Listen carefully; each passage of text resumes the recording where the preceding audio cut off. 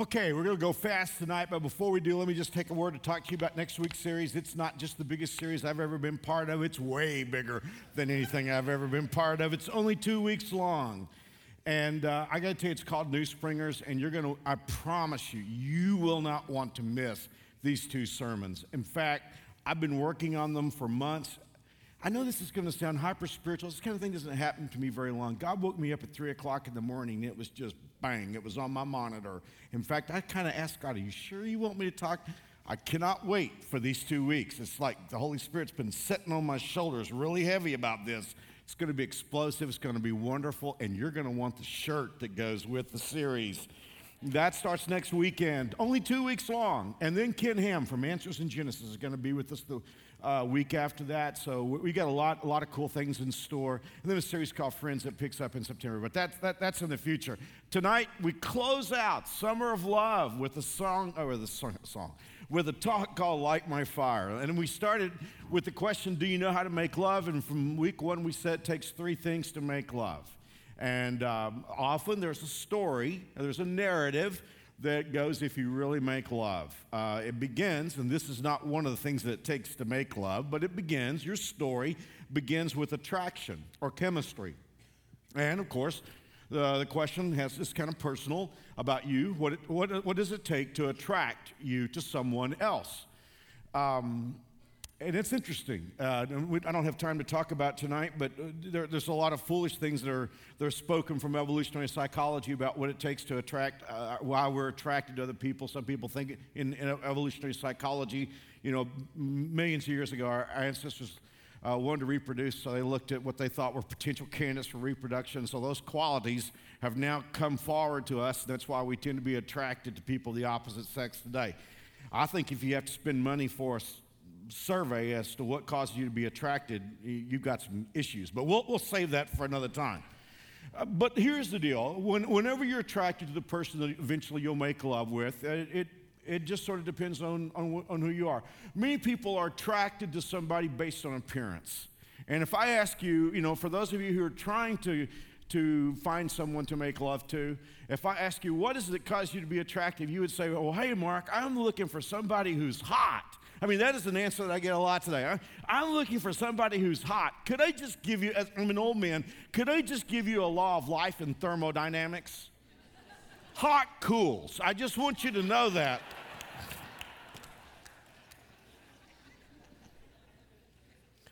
And some of you who have been in the process of years of making love, you would say, well, Mark, I was first attracted to her personality or to his personality, and that's fine. And I just think the wisest people in the world, you would say, well, Mark, I was attracted first of all because I found somebody who shared my values.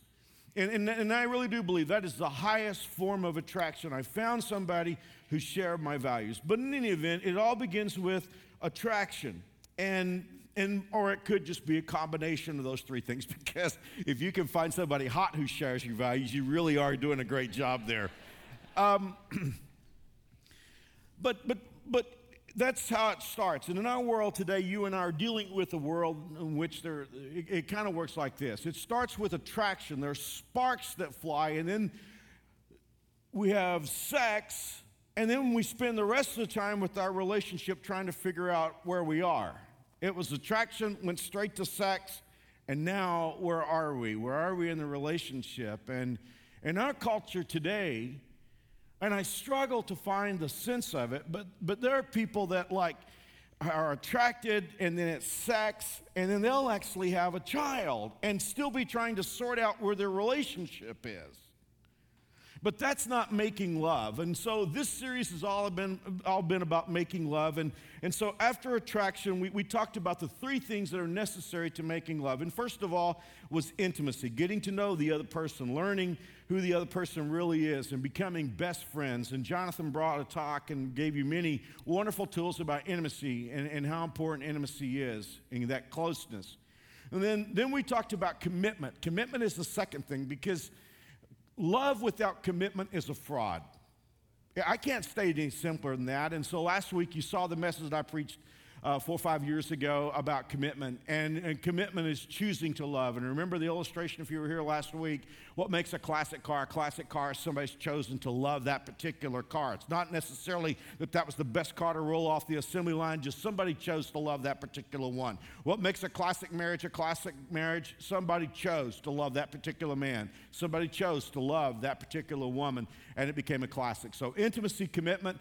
Tonight, I want to talk to you about the third and this powerful ingredient that God has given us to make love.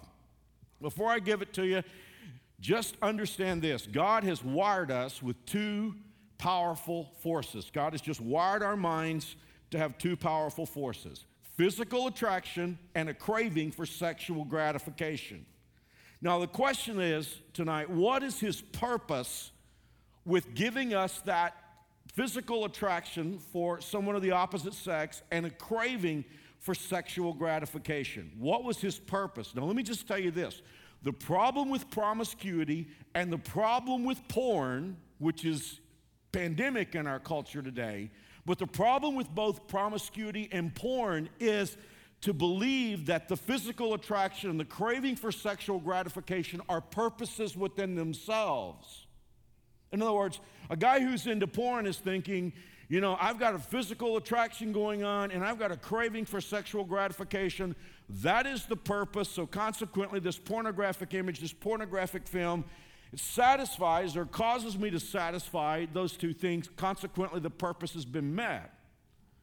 But we are not at that shallow point. We are people who are Christ followers. And so when we look at the fact that we were created by Almighty God, the genius, the unbelievable genius that he is, the wonderful way that he's made us, why did he give us the physical attraction and the craving for sexual gratification? And the answer is given to us almost at the very beginning of the Bible, and that is that when we find the person that we become best friends with, whom we commit to for a lifetime, it is a physical manifestation, it is a physical way of bringing us together and to make us one. We were built for this purpose physically. By the way, this is for another talk, and I really have so much to cover tonight, I shouldn't even take this little side trail. But there's a really kind of interesting thing when you look at how the Bible tells us about creation. When God made Eve, he used a very different Hebrew word from all the other terms that God made or used for creation. For instance, most of the words for made or created in the Bible are just sort of generic terms. When God used the word for making Adam, ladies, it means he kind of stuffed him into a mold. But when God spoke about making Eve, he used the word built. So God built Eve. Like the little girl who was sitting on her granddad's lap, and she said, "Granddaddy, did God make you?" And he said, "Yes." He said, "Did God make me?" He said, "Yes." And he said, "I think he's been doing better work lately." And I think that's kind of, for most of us guys would agree with that God saved his best for last. Back in the old days, when guys would talk about a beautiful woman, they might say she's built. Well, they were more right than they knew, because that's the term. And all I'm saying is this. I mean, if you just consider anatomy, God built us so that physically we could become one. In Genesis chapter 2, verse 24, the Bible says, "Therefore a man leaves his father and mother, embraces his wife." Can I say it blunter than this? They become one flesh. What's the purpose behind physical attraction? What's the purpose for sexual gratification? God wanted to incentivize this thing of becoming one. I've done a lot of weddings through the years, probably hundreds and maybe over 1,000. I don't know. I have no idea how many weddings I've done. But through the years, we always have some sort of symbol for the becoming one. You know, we have the unity candle, the unity sand. That's fine for in church, but I just want you to know, God's symbol for becoming one is sex. It's as blunt as that. Now, God is very smart, and he created sex for a reason, so that two people who were intimate and committed to for a lifetime, God knew that we would be inclined to drift. Women, you know, the woman would have certain interests, the man would have certain interests. He understood that we would be inclined to drift. But in a healthy marriage, the physical attraction and the craving, doesn't it just have a way of bringing us back into each other's orbit? You know, you can watch ESPN for a while, but your wife has just got something that just has a way of bringing you back into her world. So I believe that God gave us that for a purpose. But with that said, all of us who are married, all of us who have ever been married, with that said, we would all have to agree that sex is still a challenge. There's still a challenge that goes with it. I mean, some of you are here tonight and you say, Mark, I'm married, but we're struggling. There's not enough sex, or I feel used, or I feel like I'm going through the motions, or we can't agree. Well, I don't want to go too deep into theology and a message on sex, but let me just have the facts of life talk with you, because there are 3 things that you need to know about why we struggle with sex. And first thing that you need to know is that once there was perfect sex. Once there was a couple who had perfect sex. I just want you to know that. Wasn't at the Hefner Mansion, wasn't in Vegas. It was in the Bible. In Genesis chapter 2, verse 25, Adam and Eve, the Bible says, now the man and his wife were both naked, and they felt no shame. So before sin came into our world, there was perfect sex. There was a couple who had total freedom. They had no hang-ups. They had no hidden agendas. And I think that is what the Bible is really trying to get across to us when it says they were naked and they felt no hang-ups. They felt no shame. There were no issues with their sexual relationship. Now, I'm not trying to be salacious, but don't you just kind of wonder what was sex like in that situation? Where it was perfect. There were no problems. There were no differences of, well, I think this and I think that, and you're not meeting my needs and you're not pleasing me. I mean, once sex was perfect. But the second thing that you need to know is that something went very wrong in the garden. And here's the thing. For some of us who come from a religious tradition that say that the original sin was sex, nuts to that.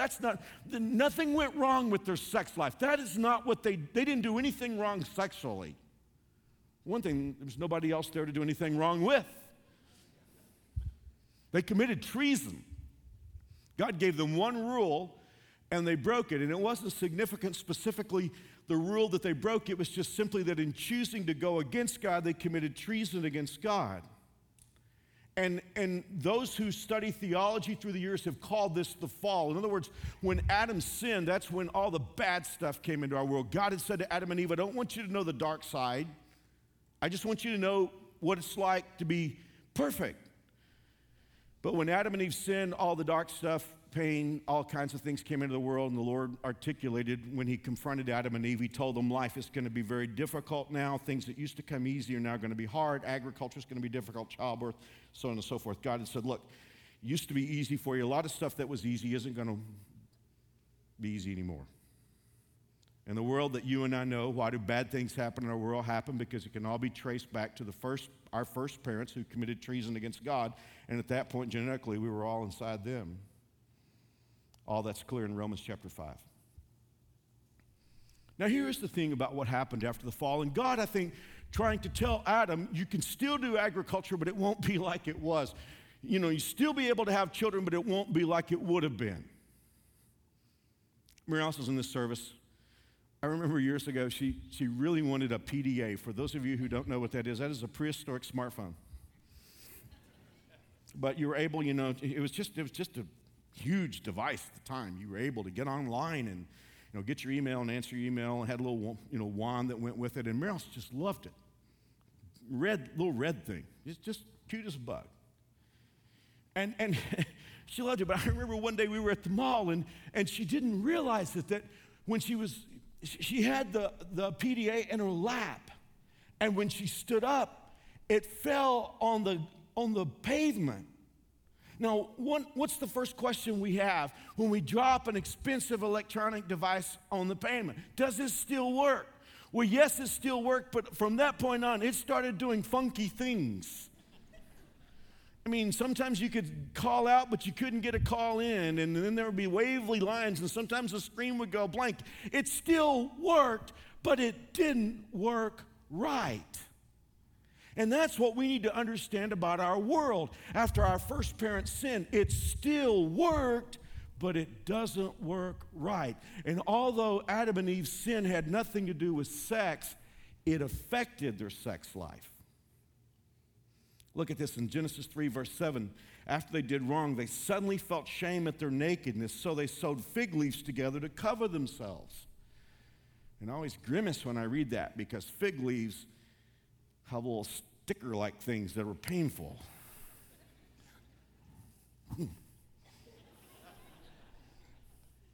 You know what happened? I mean, here's the thing. After they did, they had no hang-ups. They were naked. They had no issues. But after they did wrong, suddenly Eve said to Adam, I don't feel right around you anymore. And Adam is saying, I don't feel right around you anymore.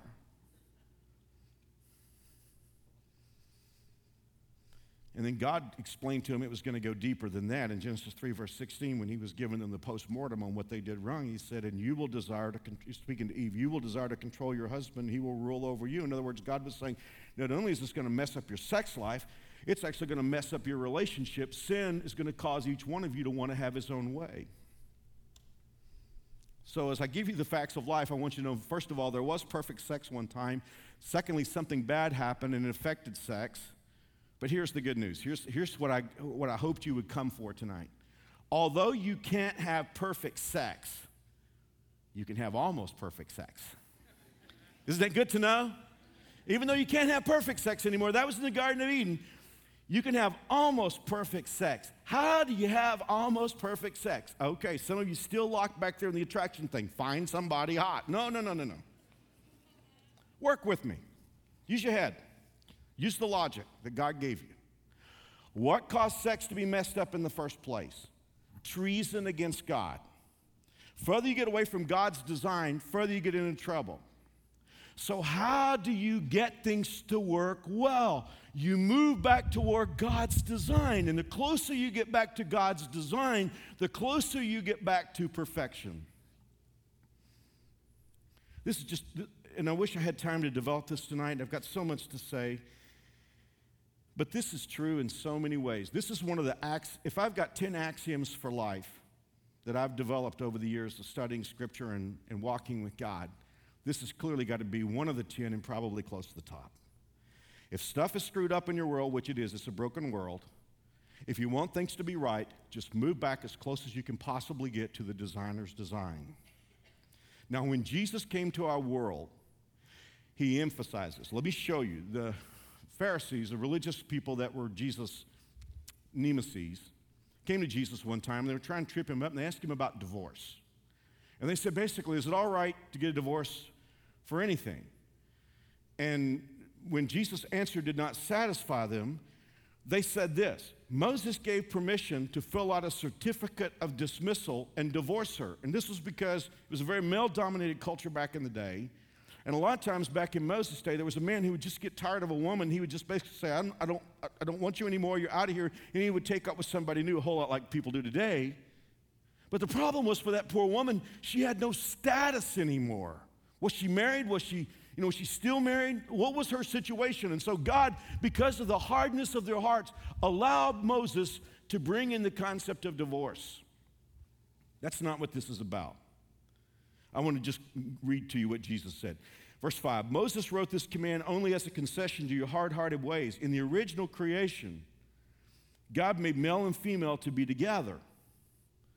And I don't mean to talk about this tonight, but, we're wrestling with this same-sex marriage thing, and there's so much misinformation about this. I was watching something the other day, and they were talking about it, and they said, well, just in the Old Testament. No, most of it's in the New Testament. But probably the one that got me the most is somebody said, Jesus never talked about it. Yeah, I did. Look at this, verse 7.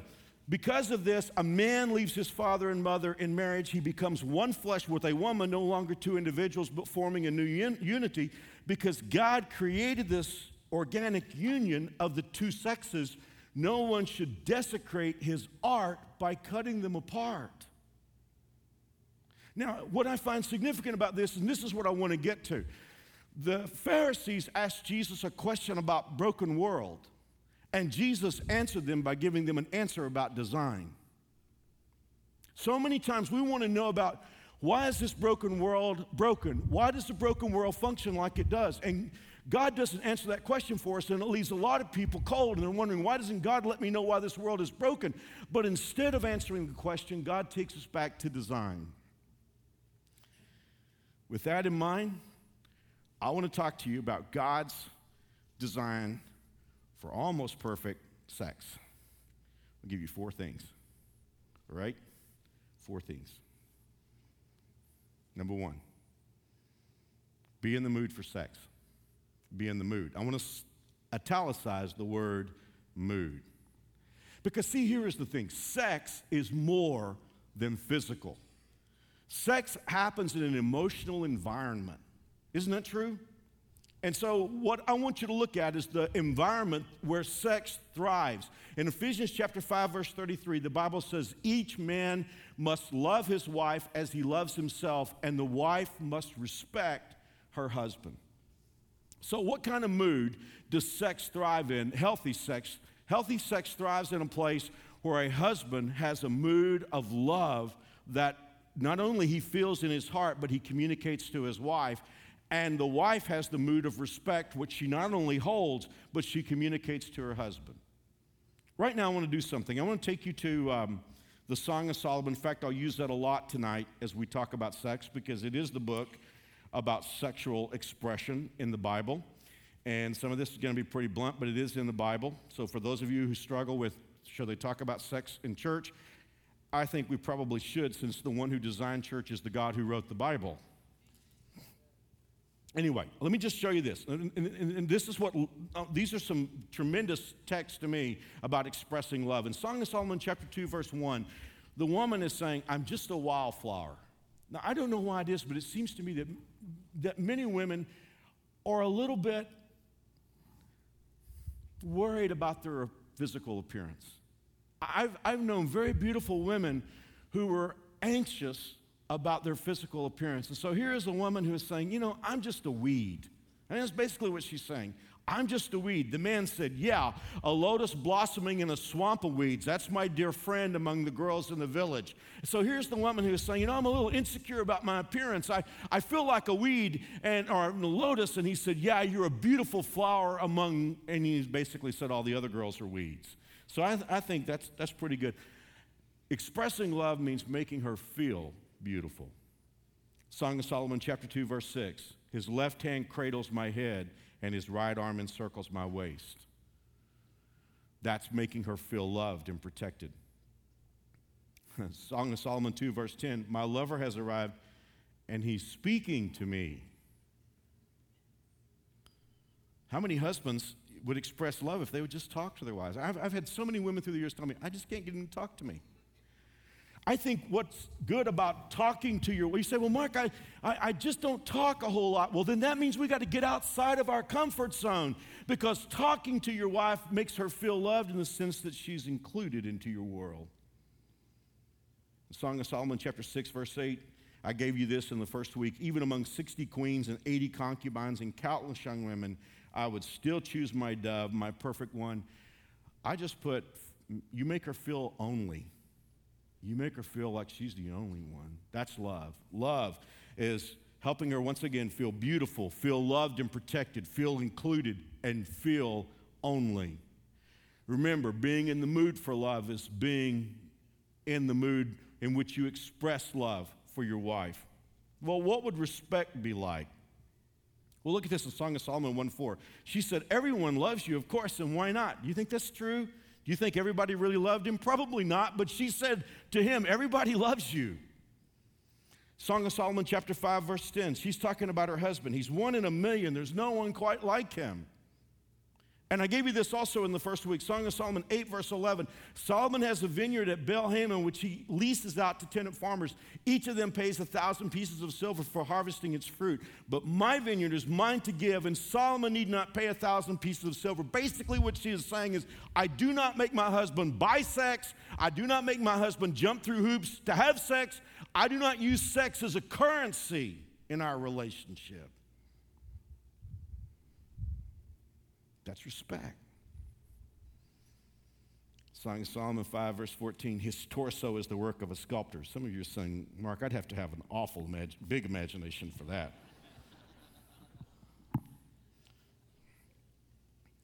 His torso is the work of a sculptor, hard and smooth as ivory. The reason I chose this text is verse 15. It says he stands tall like a cedar. You know why he stands tall like a cedar? She doesn't cut him down. I just want to challenge all of you who are in a married relationship. Don't think that sex happens outside of an emotional environment, whether you're a man or a woman. God has given us the mood for sex. God has given us the emotional component for sex. For a man, it is to love his wife. And here's the thing, guys. Please listen to me. Love's not love until she feels like it's love. You say, well, I love her. She should know how I feel. No. Love's not love till she feels loved. Respect's not respect until he feels respected. Number 2, talk sex. You know, there's almost nonstop talk about sex. I mean, you know, it seems like if I watch television, they want to sell me a car, they talk sex. You know, if they want to sell me a pair of blue jeans, they talk sex. And if you turn on a television show today, they're going to talk sex. In movies, they talk sex. You go to church, Mark's talking about sex. I mean, it's just like...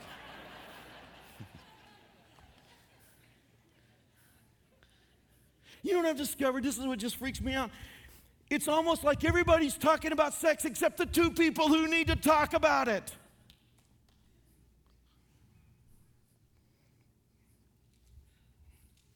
Hey, I want to encourage all of you who are married, talk about sex. You say, well, Mark, I don't think I should need to talk about it. I'll just send signals.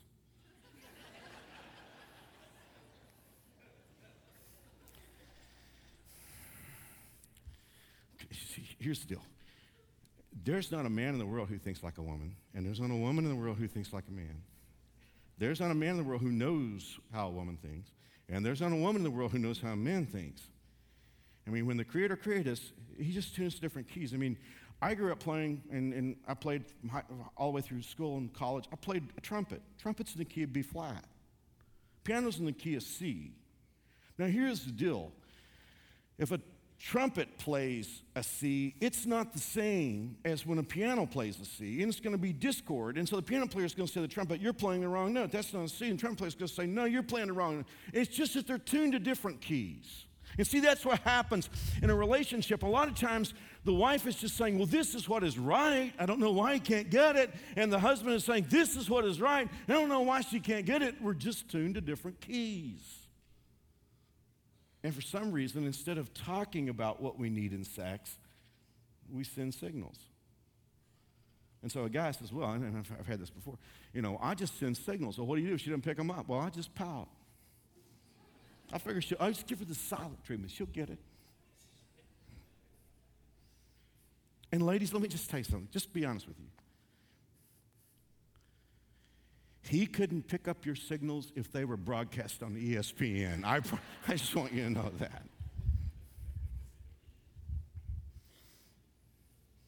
We're just wired differently.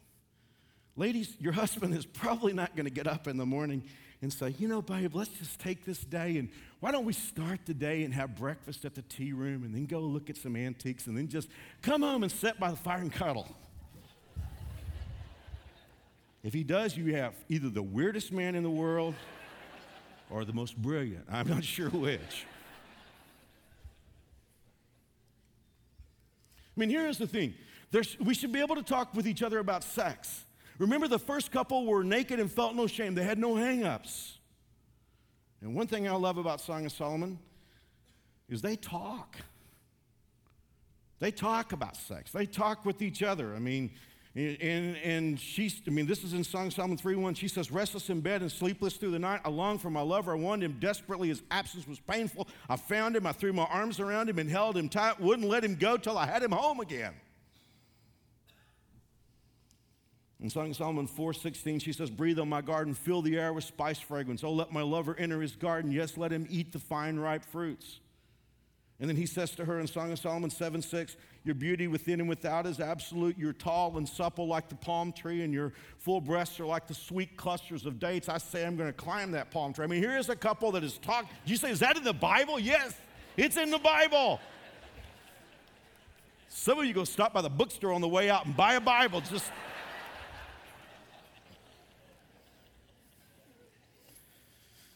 Talk sex. I mean, here's the thing. Here's the deal. And guys, I'm having a little fun with you tonight, but I'm going to tell you something. One of the things that's broken my heart through the years is couples will like get to the brink of breaking up over sex issues, and if they would just ask each other for what they need.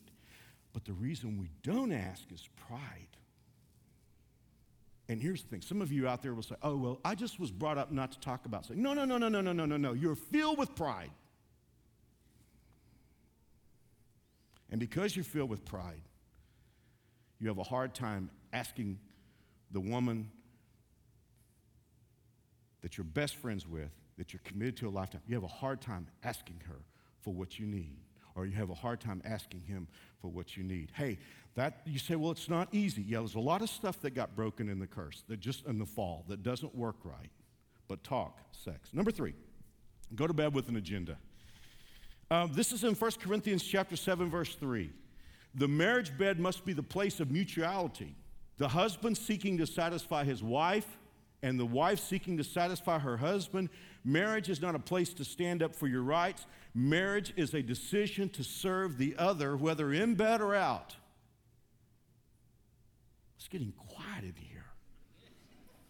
I got to do this 3 more times. Guys, you got to make some noise. I mean, here's the thing about...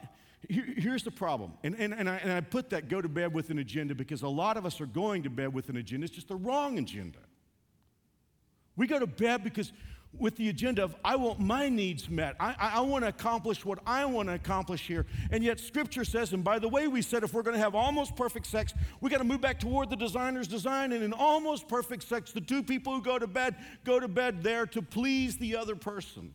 In fact, the Bible says, that should be your MO, whether it's in bed or out of bed. Got to finish here. Number 4.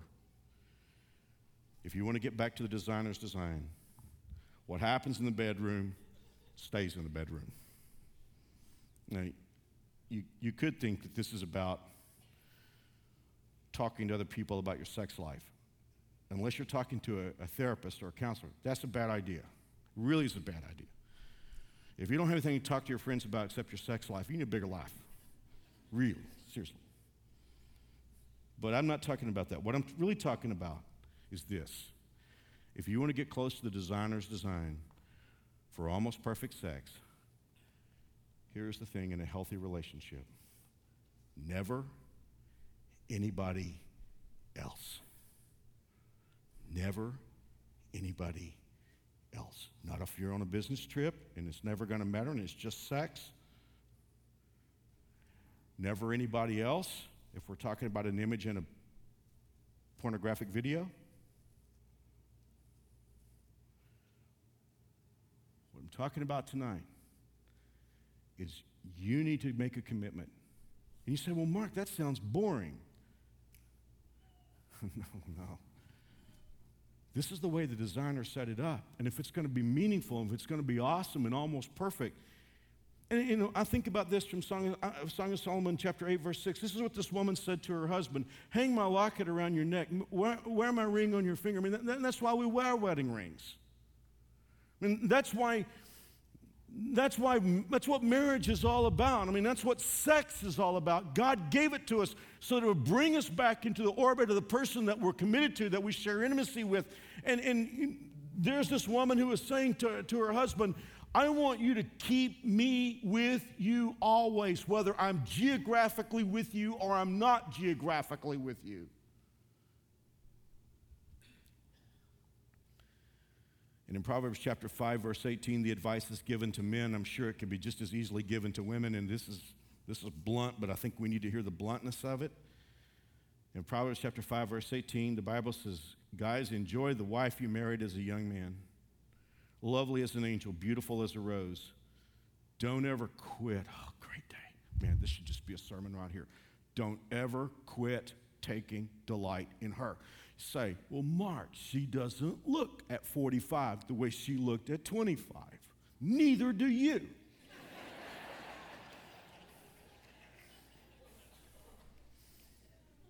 I mean, there's nothing here about how she looks. There's nothing here about what age does or gravity. I mean, there's just nothing here about that. It says, don't ever quit taking delight in her body. Never take her love for granted. Why would you trade enduring intimacies for cheap thrills with a whore? Scripture. I didn't say it. I'm sorry, the Bible just doesn't learn the term sexually active. I'm sorry, it just doesn't recognize that. For dalliance with a promiscuous stranger. Mark well that God doesn't miss a move you make. He's aware of every step you take. The shadow of your sin will overtake you. You'll find yourself stumbling all over yourself in the dark. Death is the reward of an undisciplined life.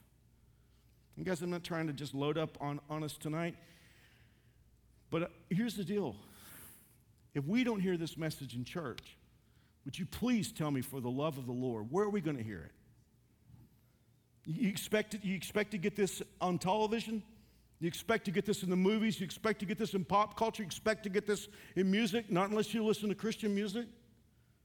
But I'm telling you, this is a truth. I mean, I have spent so much of my 55 years talking to people who did what the world said is really good for hot sex, and yet it just continues to blow up their life day in and day out. And here's what I want to say. Yeah, it doesn't work because it fell and is broken in the fall, and it works, but not like it's supposed to. But if we're going to have almost perfect sex, then we need to get back to the designer's design. And I tell you, if you'll do this, you can say, well, Mark, I've got to start all over with number 1, number 2, number 3, and number 4. I haven't been here before. It's okay. I mean, one of the things that we're going to learn in our series, New Springers, is every day is a new day. Every day, God's got new mercies. If yesterday was a screw-up day, then start over today.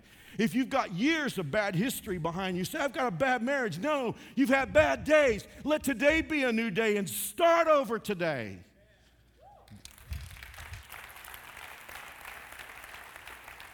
The Bible has said if we'll confess what is wrong, God will cleanse us and give us a brand new start. I just want you to know what works. Guys, thank you for being here. Thank you for your patience with a very frank, but hopefully very meaningful talk. Let's pray. Father, thank you for what you've taught us from your word tonight. And I pray that you'll help each of us in a world with so much sexual dysfunction. Especially think of our young adults and teenagers and kids coming on. Now, the messages are so skewed out there. Lord, I just pray that your Holy Spirit will just tattoo this message on our soul. We love you and thank you for your goodness and grace. Thank you for these awesome people who have come out tonight to worship you. Accept their worship, I pray, and hear their prayers. In Jesus' name. Amen. Thank you. God bless. I'm going to ask Ryan to come now. We'll see you very soon. Next week, brand new series called New Springers.